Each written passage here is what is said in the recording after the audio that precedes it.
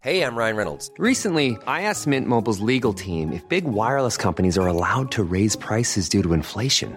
They said yes. And then when I asked if raising prices technically violates those onerous two-year contracts, they said, "What the are you talking about, you insane Hollywood ass?" So to recap, we're cutting the price of Mint Unlimited from $30 a month to just $15 a month. Give it a try at mintmobile.com/switch. $45 up front for 3 months plus taxes and fees. Promo rate for new customers for limited time. Unlimited more than 40 gigabytes per month. Slows full terms at mintmobile.com.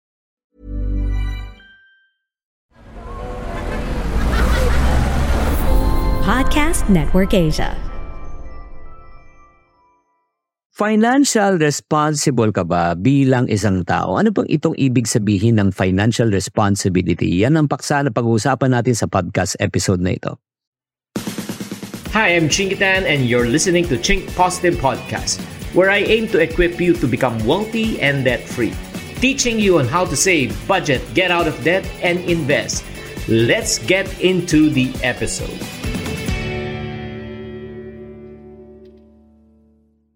Hi there, this is Chingitan, your pambansang wealth coach. It's really an honor and privilege para sa mga sumusunod sa akin sa podcast channel na ito.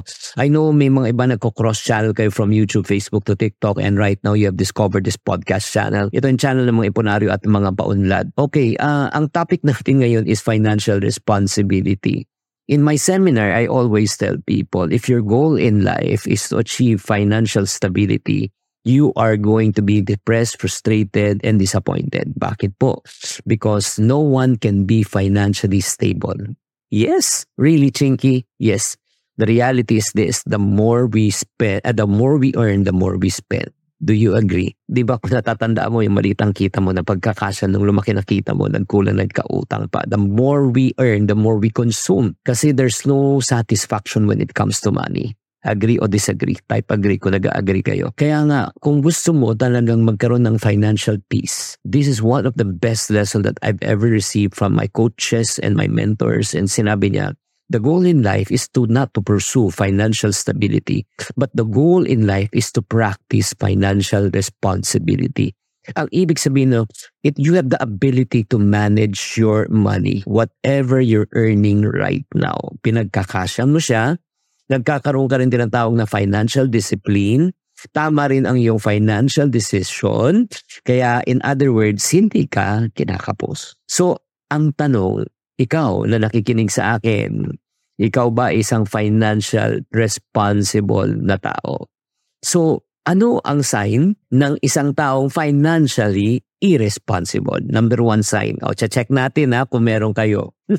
Number one is may utang ka. Hindi lang may utang ka, hindi mo nababayaran ng tamang oras ang iyong utang because nga there's a sense of irresponsibility. Yung parang nineneglect mo utang mo, feeling mo kaya mong bayaran, pero sa totoo lang, hindi mo nababayaran. Number two, kung ikaw ay isang financially irresponsible person, makakaramdam ka nito. Stress and anxiety. Bakit? Ang pera parati mong inaalala, tapos hindi mo nababayaran ang iyong mga obligasyon at nagkakaroon ka ng mental and emotional stress. Oo. Ikaw ba to? Guilty ka ba? That's number two. Number three, nai-strain din ang iyong relationships with the people around you. Bakit po?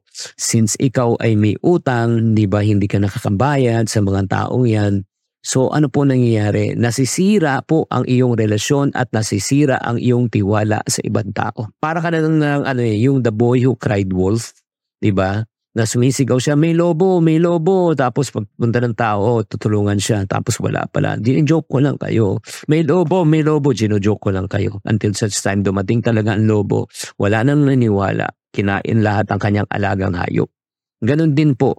Pag sinasabi natin, babayaran kita, pagkatapos pag oras ng pagbabayad, wala kang pagbabayad, tapos siningil ka, wala kang pambayad, ano mangyari? Masisira ang tiwala. Kaya nga bakit po napakahalaga ng tinatawag na financial responsibility? Because once you are financially responsible, okay, listen, once you are financially responsible, then that's the time you will become financially stable. Agree? Kasi namamanage mo ng tama, responsible ka, hindi ka nag-overspend, may discipline ka, So, nagiging stable ang finances mo. So, anong mauna? Stability or responsibility? Responsibility muna bago magkaroon ka ng financial responsibility. And the good news is, pag financially responsible ka, nagkakaroon ka ng freedom of choice. Diba? Yung may choice ka sa buhay. May choice ka na, syempre, number one, na hindi ka pumasok sa utang. Diba? May choice ka na hindi ka maging financially stressed. May choice ka na magkaroon ng mas magagandang opportunities sa buhay. Kasi nga, meron kang tinatawag na discipline. And then, beauty about is, once you are financially responsible, you will reduce financial stress. Diba? Hindi na magdadagdag pa. Sa dami na nating problema sa buhay, dadagdagan mo pa. And one thing that I am really so thankful and grateful. Not only that I'm sharing and teaching this to you, ako may stress akong nararamdaman sa buhay, pero buti na lang hindi na nanggagaling sa pera. Am I saying na hindi na ako magkakaroon ng problema sa pera? Pero 90% of my needs, mga problema ko sa pagkain, lahat, wala na yan. Ang problema ko, wag naman sana po yung mga tinatawag na major disaster and catastrophe. Like kumina negosyo, kumina cash flow, bigla na may major bill na darating. Yun po ang siguro pag-iisipan ko. Pero yung mga wala na. And then ang kagandahan dito, na-achieve mo na. Pag ikaw ay financially responsible, dahan-dahan mo nang na-achieve ang inyong financial goals sa buhay. Short, medium, and long term. I would say right now, tapos na kami sa short, tapos na rin kami sa medium, napag-aaral na namin ang aming mga anak. At ang hinahabol na lang po namin ang aming mga long-term goals. Like save for retirement, invest in the future, diba? Other form of investment and helping others.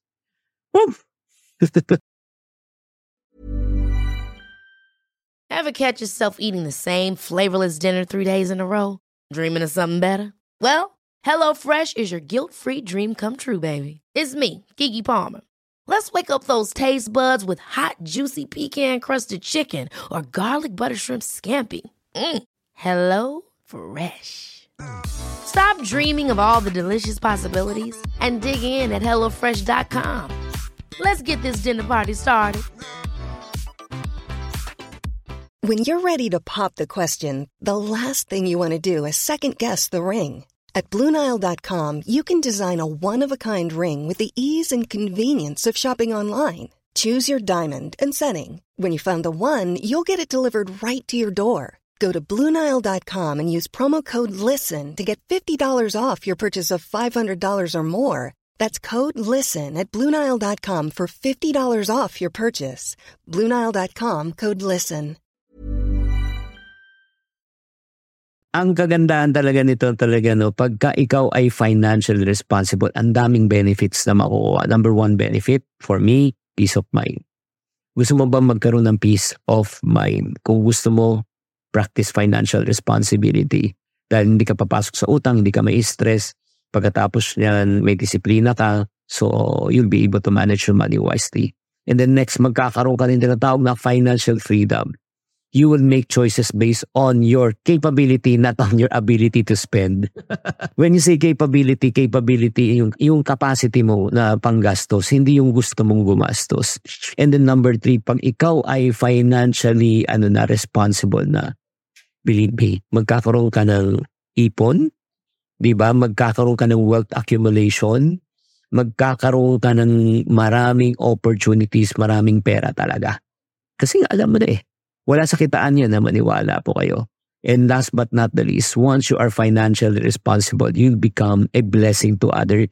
You become generous to other people. Kasi nga may sobra ka na So the question is, again, gusto mo bang maging financially responsible?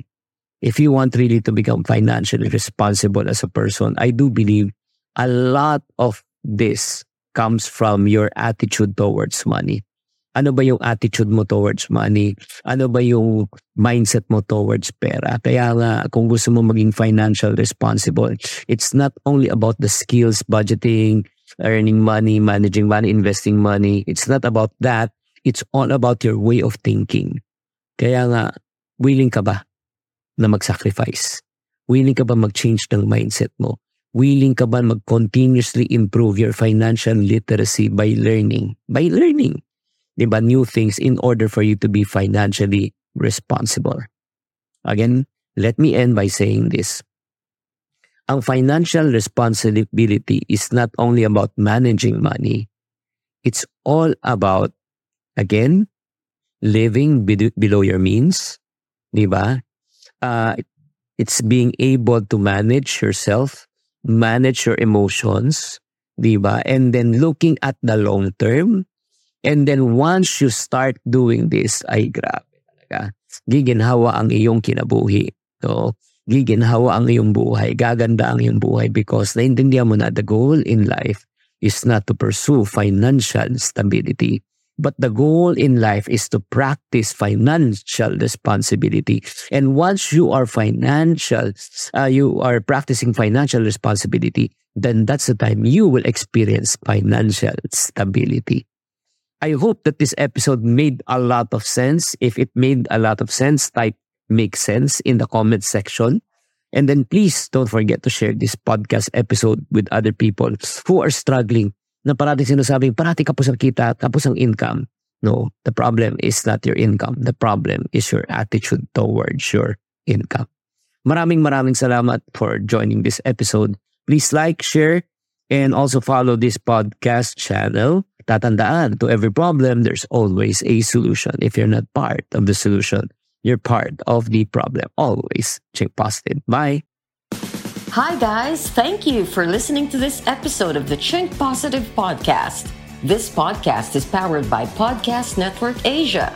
If you want to keep on growing and stay inspired, follow us on wherever you're listening to this podcast and share it with friends. Have a good day and always Chink Positive. The views and opinions expressed by the podcast creators, hosts, and guests do not necessarily reflect the official policy and position of Podcast Network Asia, the hosts of the program, or other programs of the network. Any content provided by the people on the podcast are of their own opinion and are not intended to malign any religion, ethnic group, club, organization, company, individual, or anyone or anything. Ever catch yourself eating the same flavorless dinner 3 days in a row? Dreaming of something better? Well, HelloFresh is your guilt-free dream come true, baby. It's me, Keke Palmer.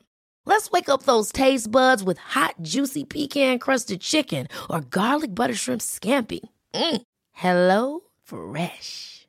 Stop dreaming of all the delicious possibilities and dig in at HelloFresh.com. Let's get this dinner party started.